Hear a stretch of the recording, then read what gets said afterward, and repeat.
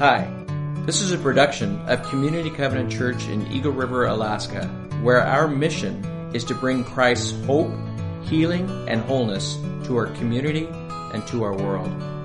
Our service times are 9 and 11 each Sunday morning. Find out more at www.communitycovenant.net.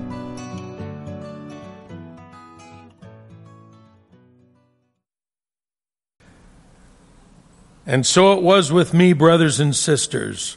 When I came to you, I did not come with eloquence or human wisdom as I proclaimed to you the testimony about God. For I resolved to know nothing while I was with you except Jesus Christ and Him crucified. I came to you in weakness and with great fear and trembling. My message and my preaching were not with wise and persuasive words, but with a demonstration of the Spirit's power, so that your faith might not rest on human wisdom, but on God's power. Thank you, Lou.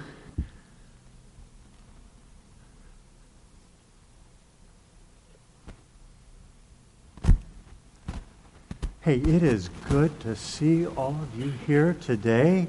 Welcome. It was, about a month ago, after the second service, I went to meet Lori, and we ended up having to go to the emergency room, and from the emergency room, we took a life flight to Seattle, and life suddenly changed for us. But here it is a month later, and we're back, and we saw during that month God work just in powerful ways, not the least of which is through your prayers and through your expressions of love to us. And so we are so grateful to be here with you, but we wanted to thank you for your prayers and your support through what was a pretty challenging time for us. Lori, if you want to come up. Yeah.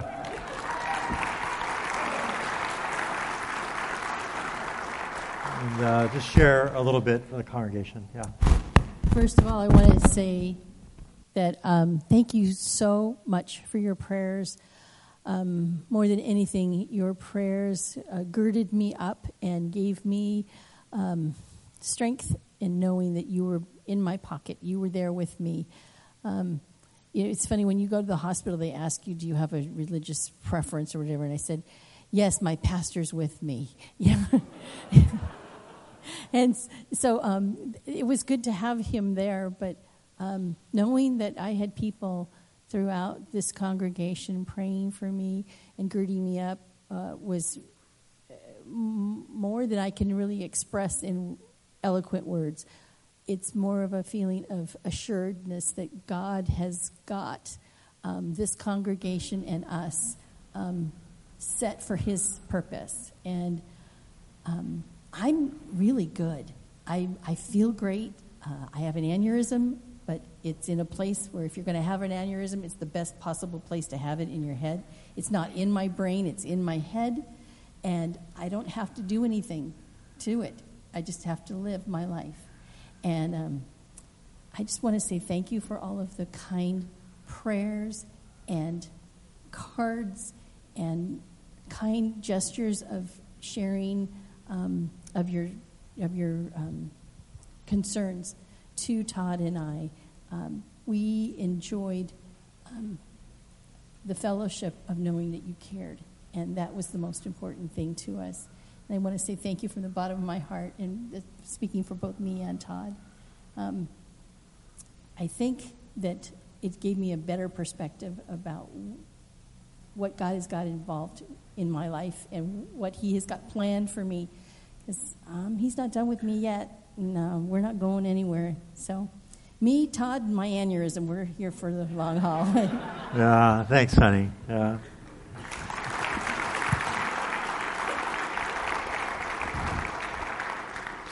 Yeah, as Lori said, they decided to leave the aneurysm alone and just check it regularly. And as long as it doesn't change, if it stays what they call stable, then they're going to leave it be. And so it's just a regular checkup and just checking on it. If something were to change, then we'd have to go back to Seattle and they'd have to do something invasive. But for right now, they're just going to leave it. And all the symptoms and other things that were associated with it that day, they're all under control, and they're watching her. And so, we are very, very fortunate. I do want to say just a few things along that before I move on to the passage today. There were a few things that for me really gave me strength. The first thing is your prayers. From the moment that I got on with Lori, the Learjet to fly to Seattle. By the way, there was no champagne service on that Learjet. Lori had a cocktail or two, but it was, not the kind you'd like to have. But from the moment I got on there, I looked on my phone, and already there were many of you that were texting me and letting me know that you were praying for us. I can't tell you just how much that meant. And just knowing that you were praying and just gave me a sense of peace and strength. And I want to say this about prayer. And it's funny, as I was sitting in the hospital room that first night when they were still trying to figure out what they were going to do with Lori, and I was just sitting there quietly praying, and I thought about church, and I thought about the prayer corner back there where Ken is. Is that Ken back there? Can't tell. Yeah, raise your hand. There you go, Ken. And I thought how every Sunday we have people in the prayer corner that are available to you to pray with you, or to pray for you, or to pray for someone else, or whatever you're concerned about. And of course, here at Community Covenant Church, we believe in pervasive prayer. That's a bedrock. That's a foundation of who we are and what we're about. Prayer changes things. It changes us. It changes people we care about. It changes the world. And so we have the prayer corner. And anytime during the service, you're invited to go back there to be prayed for. But here's the thought I had as I was thinking about that. I was thinking about, we all have things that we need prayer for. Maybe it's not a crisis like we had in the moment, but maybe there are other things that you keep in your heart that you are struggling with, challenges, trials, adversities. For you, a loved one, someone you care about. And you sit here in church every Sunday and you hold that in your heart. And I thought about it as I was sitting there in the hospital. I said, why would anyone want to just hold that on their own? Knowing that people are praying for you and having people to pray for you, it changes everything. It is something that is God working in your life. And so what I was thinking was, why is it that every Sunday, we provide that opportunity, but very few people go back there? My thinking is that we all ought to go back there, right? And we ought to go frequently. And we ought not worry or be concerned about what people think, or, hey, they're going back to the prayer corner, what's going on, that kind of thing. Just go and be prayed for. Take advantage of that. I know for me that your prayers made all the difference.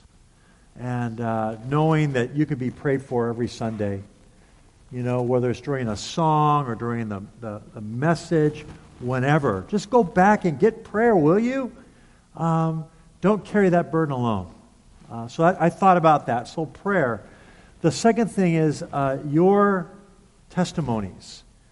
As your pastor, I've been able to walk with many of you through challenging times in your lives. And that's my privilege to do that.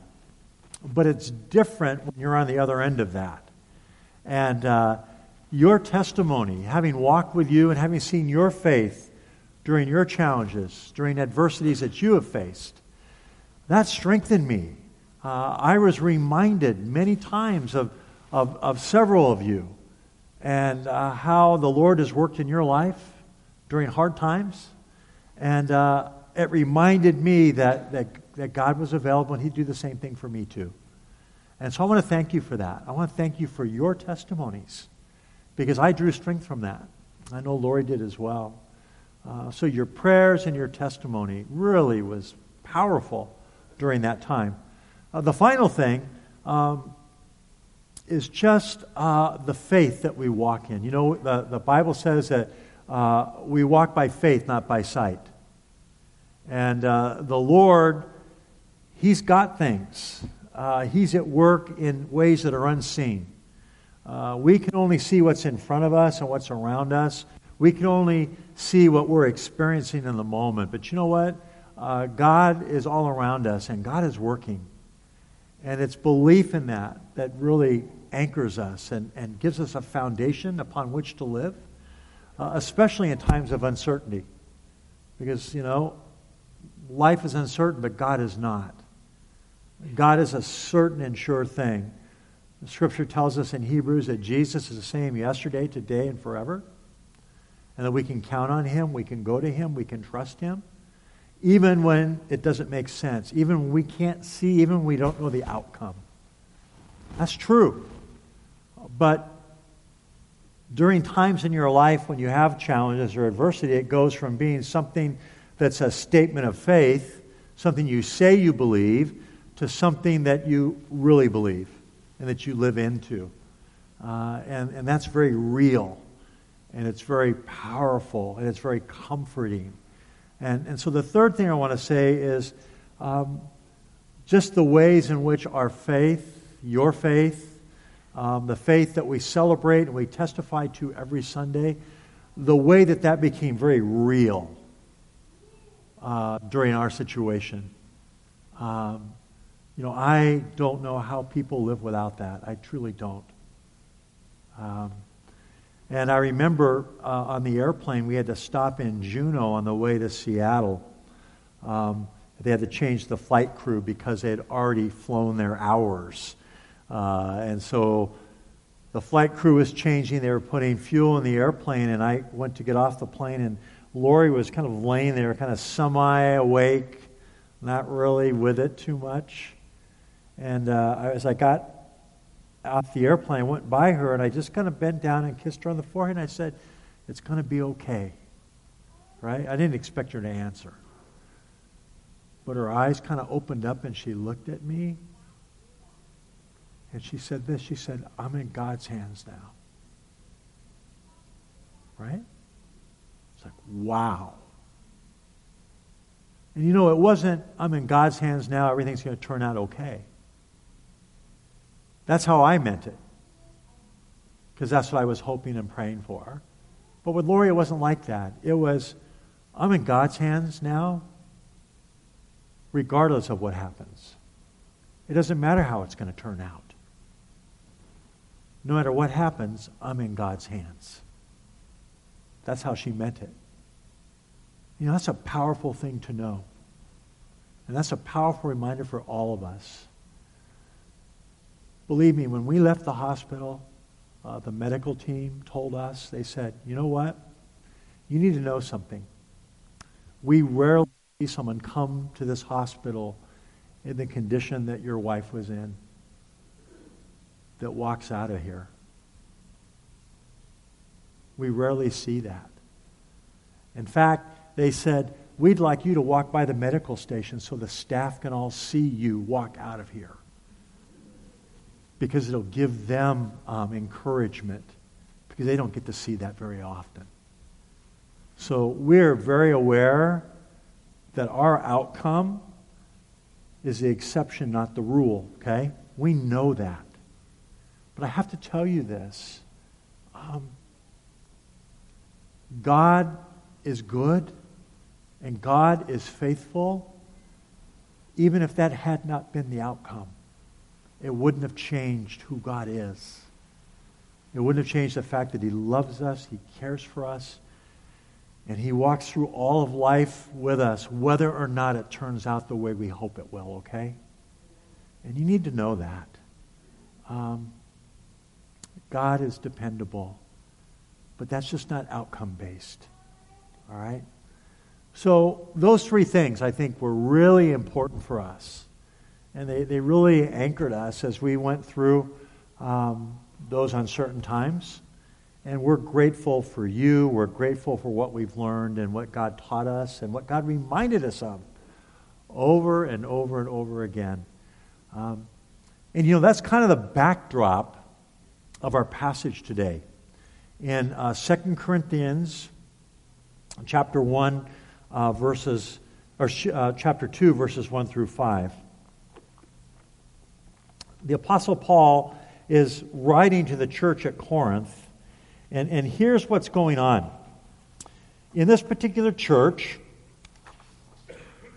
there were those who prided themselves on several things. Now, in Greek culture, wisdom was highly esteemed. But not wisdom from God, the wisdom that comes from man. And you know from history that in ancient Greece, that's where many of the great philosophers came from. Philosophers that informed the development of Western civilization and the Western culture that we live in today, that has their origins in ancient Greece. And Greece, as a culture, prided themselves on human wisdom. To be wise was considered a virtue. Okay? And so in this church in Corinth, there are these believers, these new believers who had come to faith in Jesus Christ, those who had formerly been Jews and those who had formerly been Gentiles, that is, non-Jews, pagans, who had come to faith in Christ. And they comprised this new church, this new group of believers. But they brought a lot of their baggage with them. And part of that baggage is that they prided themselves on their wisdom. And they took and they applied the human wisdom that they had to the religious teachings that were forming their new faith in Christ. And they began to take credit and point to teachers and others who were considered wise people, and that wisdom as it pertained to the exercise of their new Christian faith. But the problem is this: it was human wisdom, not godly wisdom, that they were priding themselves in. And then they would do what we do in Christian culture today. They would point out teachers that were especially gifted, teachers that were eloquent, teachers that were persuasive. A lot like we do with television preachers or preachers on the radio or authors that we read in the Christian world that we're in. You know, we say, oh man, I am a student of John Maxwell. Or I like Andy Stanley, right? Or I like, and you fill in the person's name. And you say, man, I read all his books, or I went to his seminar. I sit under his teaching on the radio. He's so gifted. And we start to brag about the teacher that we sit under, right? Well, they were doing the same thing. And they were identifying specific teachers, and they were taking pride that they were their student. And they were saying, well, you know, I'm a student of Apollos, or I'm a student of Peter, or I'm a student of, and they'd fill in the blank. And they would brag about their pedigree as a student of this famous Bible teacher. Today, like then, we're attracted to Christian celebrities, aren't we? And they were doing the same thing. And so they were priding themselves on their wisdom. They were priding themselves on their pedigree. In other words, who it was that they had come to faith under, whose teaching that they sat under. That was a big deal in Greek culture, right? The person that taught you. That's big, huge. And so they were priding themselves on that. And then the third thing they were priding themselves on was their gifts. They had spiritual gifts that were given them by the Holy Spirit. But rather than recognizing them as gifts of the Spirit to be used for the benefit of others in the church, they were taking those gifts and they were saying, look at me. Look at how gifted I am. I'm super spiritual. I'm super spiritual. I'm gifted. I'm really wise. And not only that, I sat under the best teacher. How about you?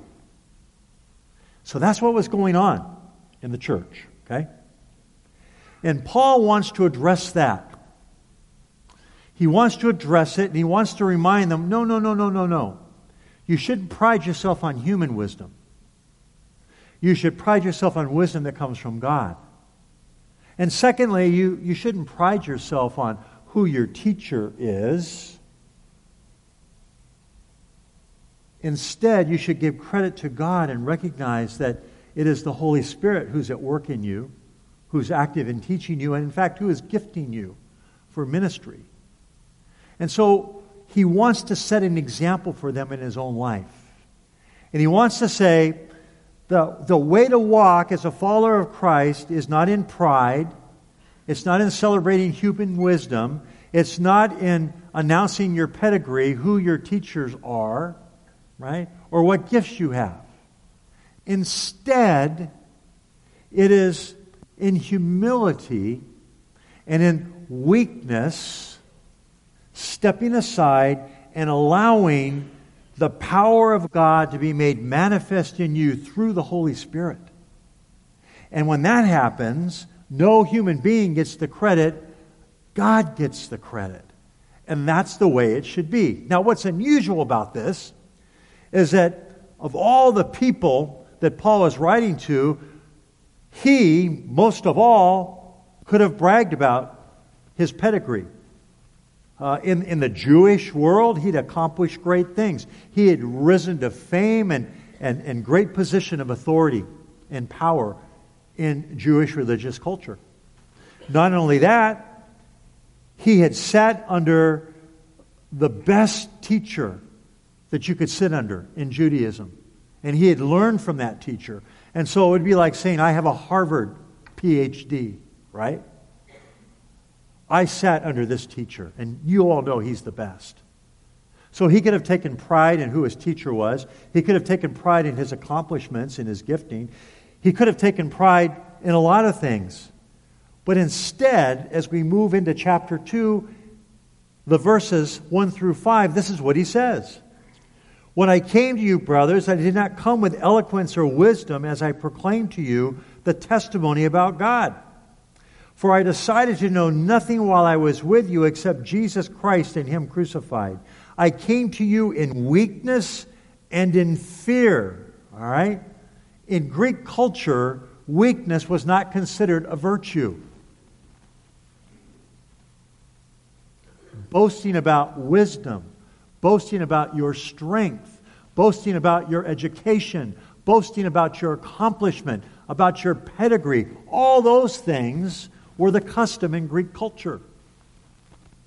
Now, Paul, who could have done all of those things, didn't. He says, I came to you in weakness and in fear and with much trembling. My message and my preaching were not with wise and persuasive words. In other words, if he's comparing himself to the popular teachers of the day, he's saying, I'm not eloquent. I'm not wise. I'm not persuasive. And I didn't come to you that way. So now what he's doing is he's comparing himself. It's a juxtaposition to the celebrated Christian teachers in Corinth, the ones that people are bragging about. And he goes on to say this. He says,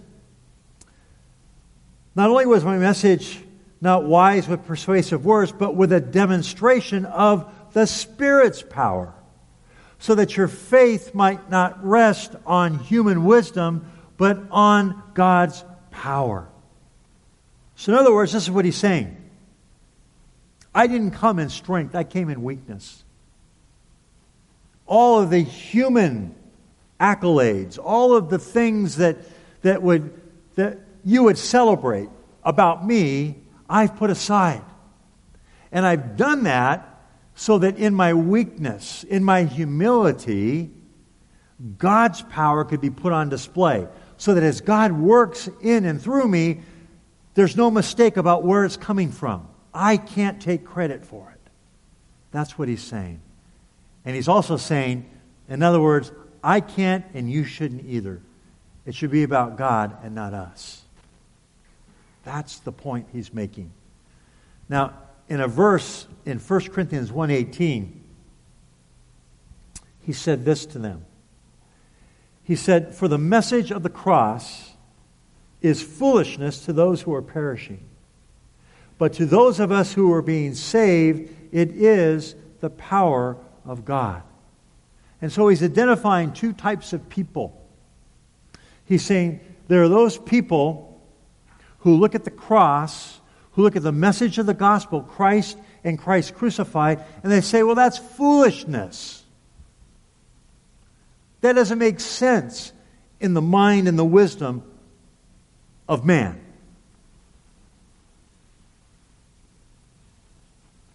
But to those who are being saved, for those who believe that message, for those who receive that truth, for those who recognize what God accomplished through His Son on the cross, that He died for their sin, that they could have forgiveness of sin, renewed relationship with God, a new life and the promise of eternal life, a life through which the power of God is resident and active. For those people, the cross isn't foolishness. It is, frankly, the power of God at work. Okay? And he's comparing the two here. And he's saying, it doesn't make sense in human wisdom. But you can't compare the wisdom of man to the wisdom of God. There's no comparison. Right? God's wisdom is superior. And the cross is an expression of the wisdom and the power of God. And it invites us to come to God in faith and to receive what Jesus accomplished for us on the cross. So that's what he's saying. You can't approach the cross. You can't come to faith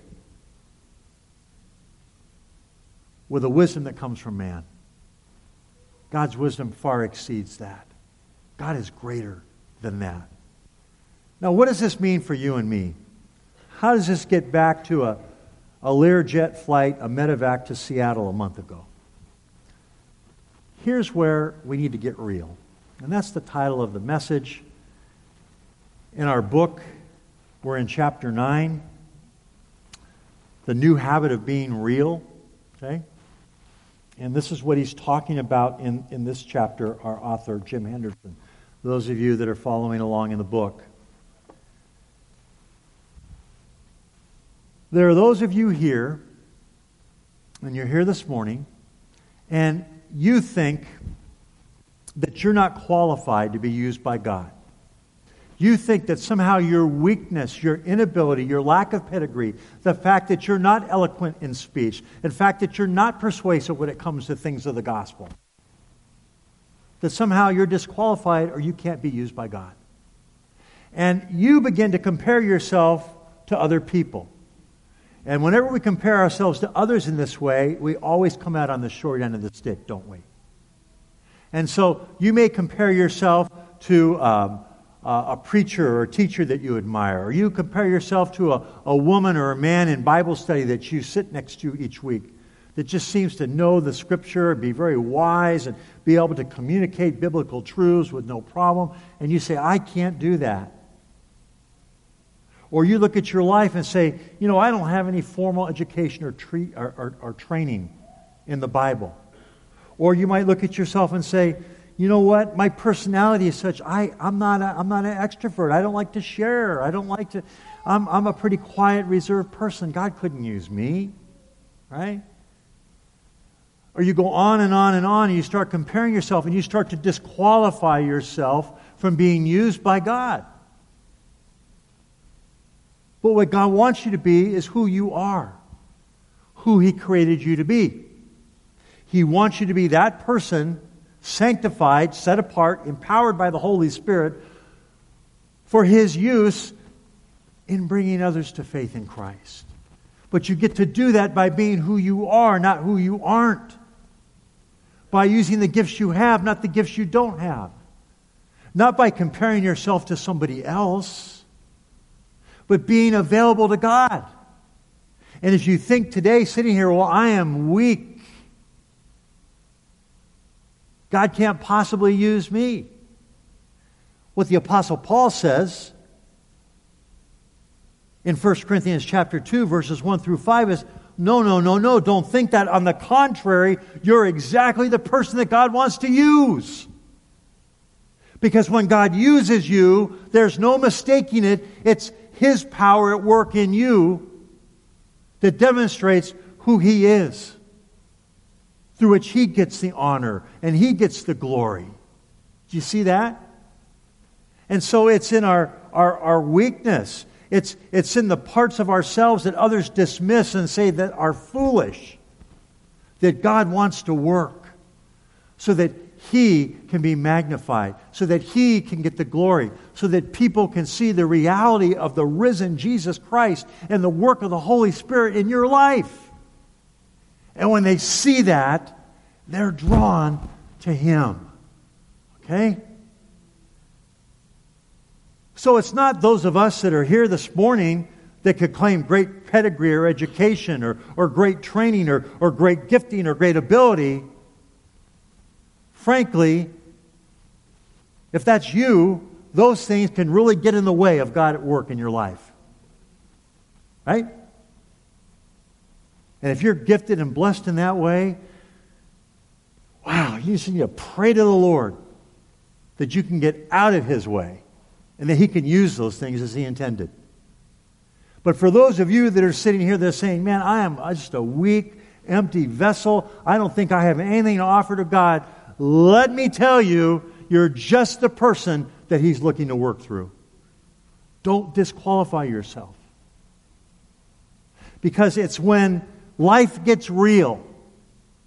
It's when we face adversities and trials and hardship. It's when we're living daily life visible to other people around us. It's in the reality of life that the reality of Christ is never more real. And people see that. And that becomes a witness. That becomes a testimony. That becomes a source of hope. That becomes a source of invitation that draws others to the only one who can provide ultimately what they need and what they're looking for. And I was reminded through our situation many, many times, you know what? It didn't matter how many letters I had after my name. It didn't matter about any wisdom I could boast about. It didn't matter about any accomplishment or anything I could claim for myself. You know what? When your loved one is in a hospital bed and in the moment you don't know whether they're going to live or they're going to die, none of that matters. Because that isn't what's going to save her. What matters is the reality of the resurrected Christ, who's present in your life, who in the midst of confusion can bring certainty and assurance, who can bring peace and hope. Not just that things turn out the way you want them to, but no matter how things turn out, as Lori said, I'm in God's hands now. No matter the outcome, I'm going to be okay. I'm telling you that kind of assurance, that kind of faith, that kind of hope, that kind of confidence, that trust that you can place in someone greater than yourself, whose wisdom far exceeds whose understanding far exceeds your own. You can't buy that. You can't go to school and get a degree in that. That comes one way. That's through the reality of Jesus Christ in your life. And the work of the Holy Spirit. And the strength that comes from that and the body of Christ around you. That's what really matters when life slaps you in the face. The other stuff doesn't mean much of anything.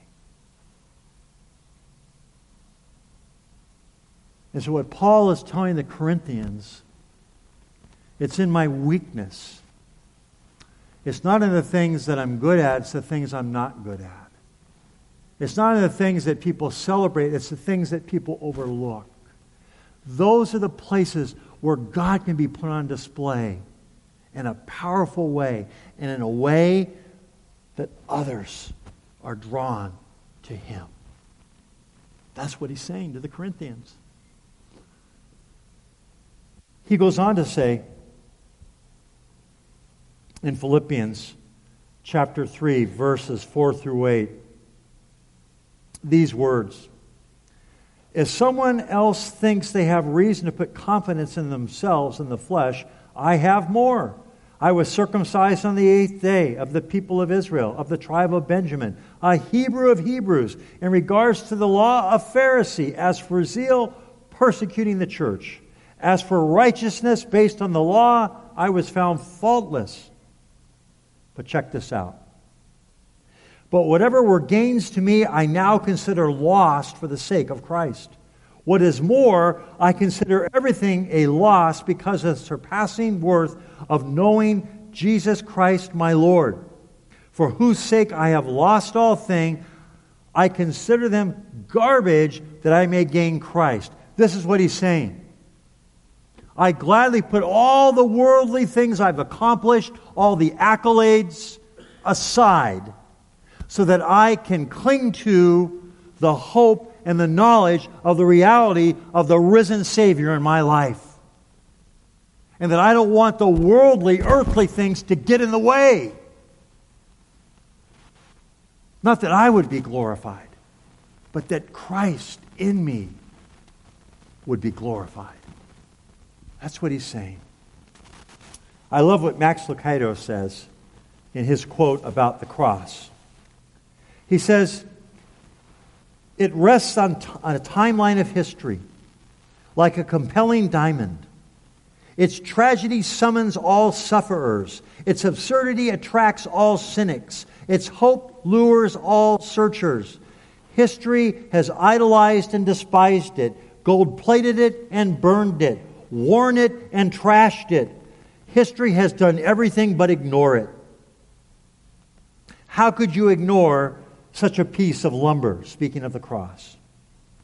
Suspended on its beams is the greatest claim in history, a crucified carpenter claiming to be God on earth, divine and eternal. The death slayer. Never has timber been regarded so sacred. No wonder the Apostle Paul called the cross event the core of the gospel. Its bottom line, it's sobering.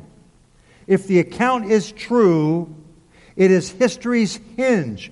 Everything hinges on the cross. Period.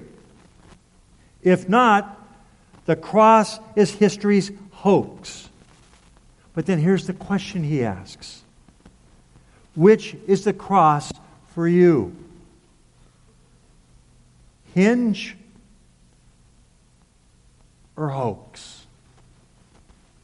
Hinge or hoax? It is the single thing that all of our hope hinges on. Hope even in the face of uncertain circumstances. Because we're in God's hands now.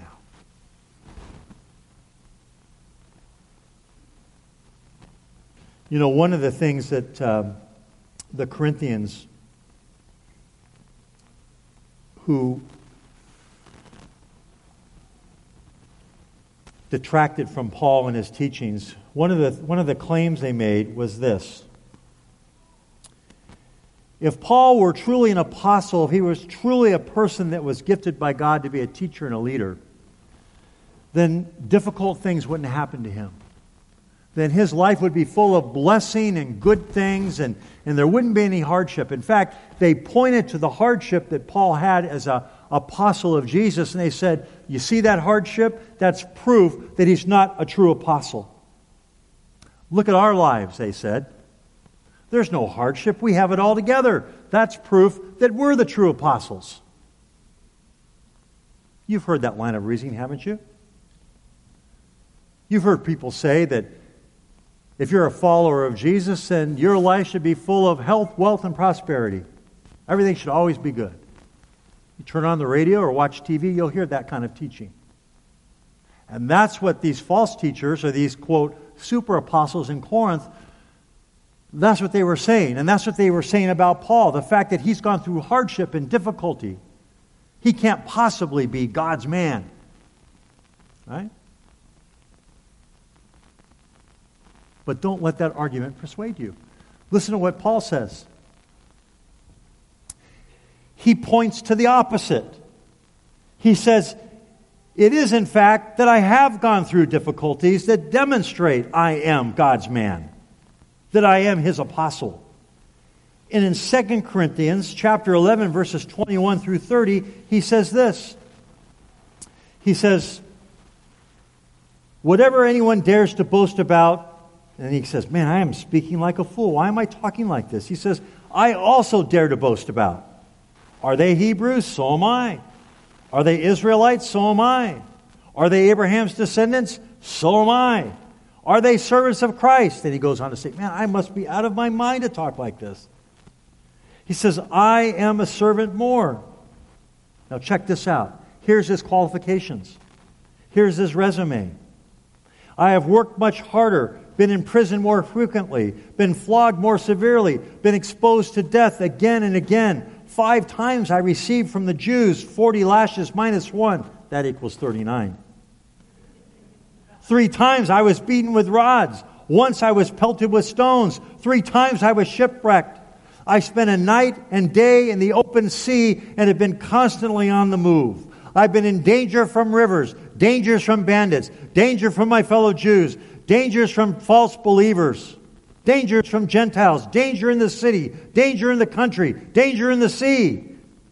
I've labored and toiled and have often gone without sleep. I have known hunger and thirst and have gone without food. I have been cold and naked. Besides everything else, I face daily the pressure and my concern for all of the churches. God help him. Who is weak that I do not feel weak? Who is led into sin that I do not inwardly burn? Now check this out. Are you ready? If I must boast, I will boast on things that show my weakness. Why would he say that? He said, let's get real. Let's be honest about our weaknesses. Let's not be afraid to get up and go be prayed for at the cross and wonder what people think. Who cares? You see, it's in the reality of life. It's in our humanness. It's in our brokenness. It's in our weakness. It's in the things that we think disqualify us. It's in the things that people discount us for. It's in those things that Christ's power is made manifest and put on display, so that no one gets the credit, but God gets the glory. That's what he's saying. Let's get real. And let's meet God in those real places.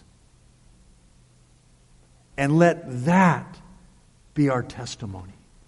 Let that be our proclamation and our demonstration of the reality of our risen Savior. And that, my friends, will draw people to Him. Just being who you are and letting God be who He is in you. I told someone recently, my prayer for this church isn't that we're a church of the people who have it all together. The church of people with pedigree, the people with personal accomplishment, the people who are wise, according to human wisdom. I don't want this to be a church of the beautiful people. I pray that our church is a church of the broken people who have a beautiful God, who's at work transforming our lives, and as a result, drawing others to that same transforming power and work in their lives. Paul says it like this in 2 Corinthians chapter 12, verse 9 through 10. He's recounting the words of Jesus who came to him. This is what Jesus said to Paul. My grace is sufficient for you, for my power is made perfect in weakness. Paul writes this in response. Therefore, I will boast all the more gladly about my weakness, so that Christ's power may rest on me. That is why, for Christ's sake, I delight in weakness, in insults, in hardships, in persecutions, in difficulties. For when I am weak, then I am strong. Amen? Let's get real. Let's get real. And let's let the power of God be put on display in and through our weakness.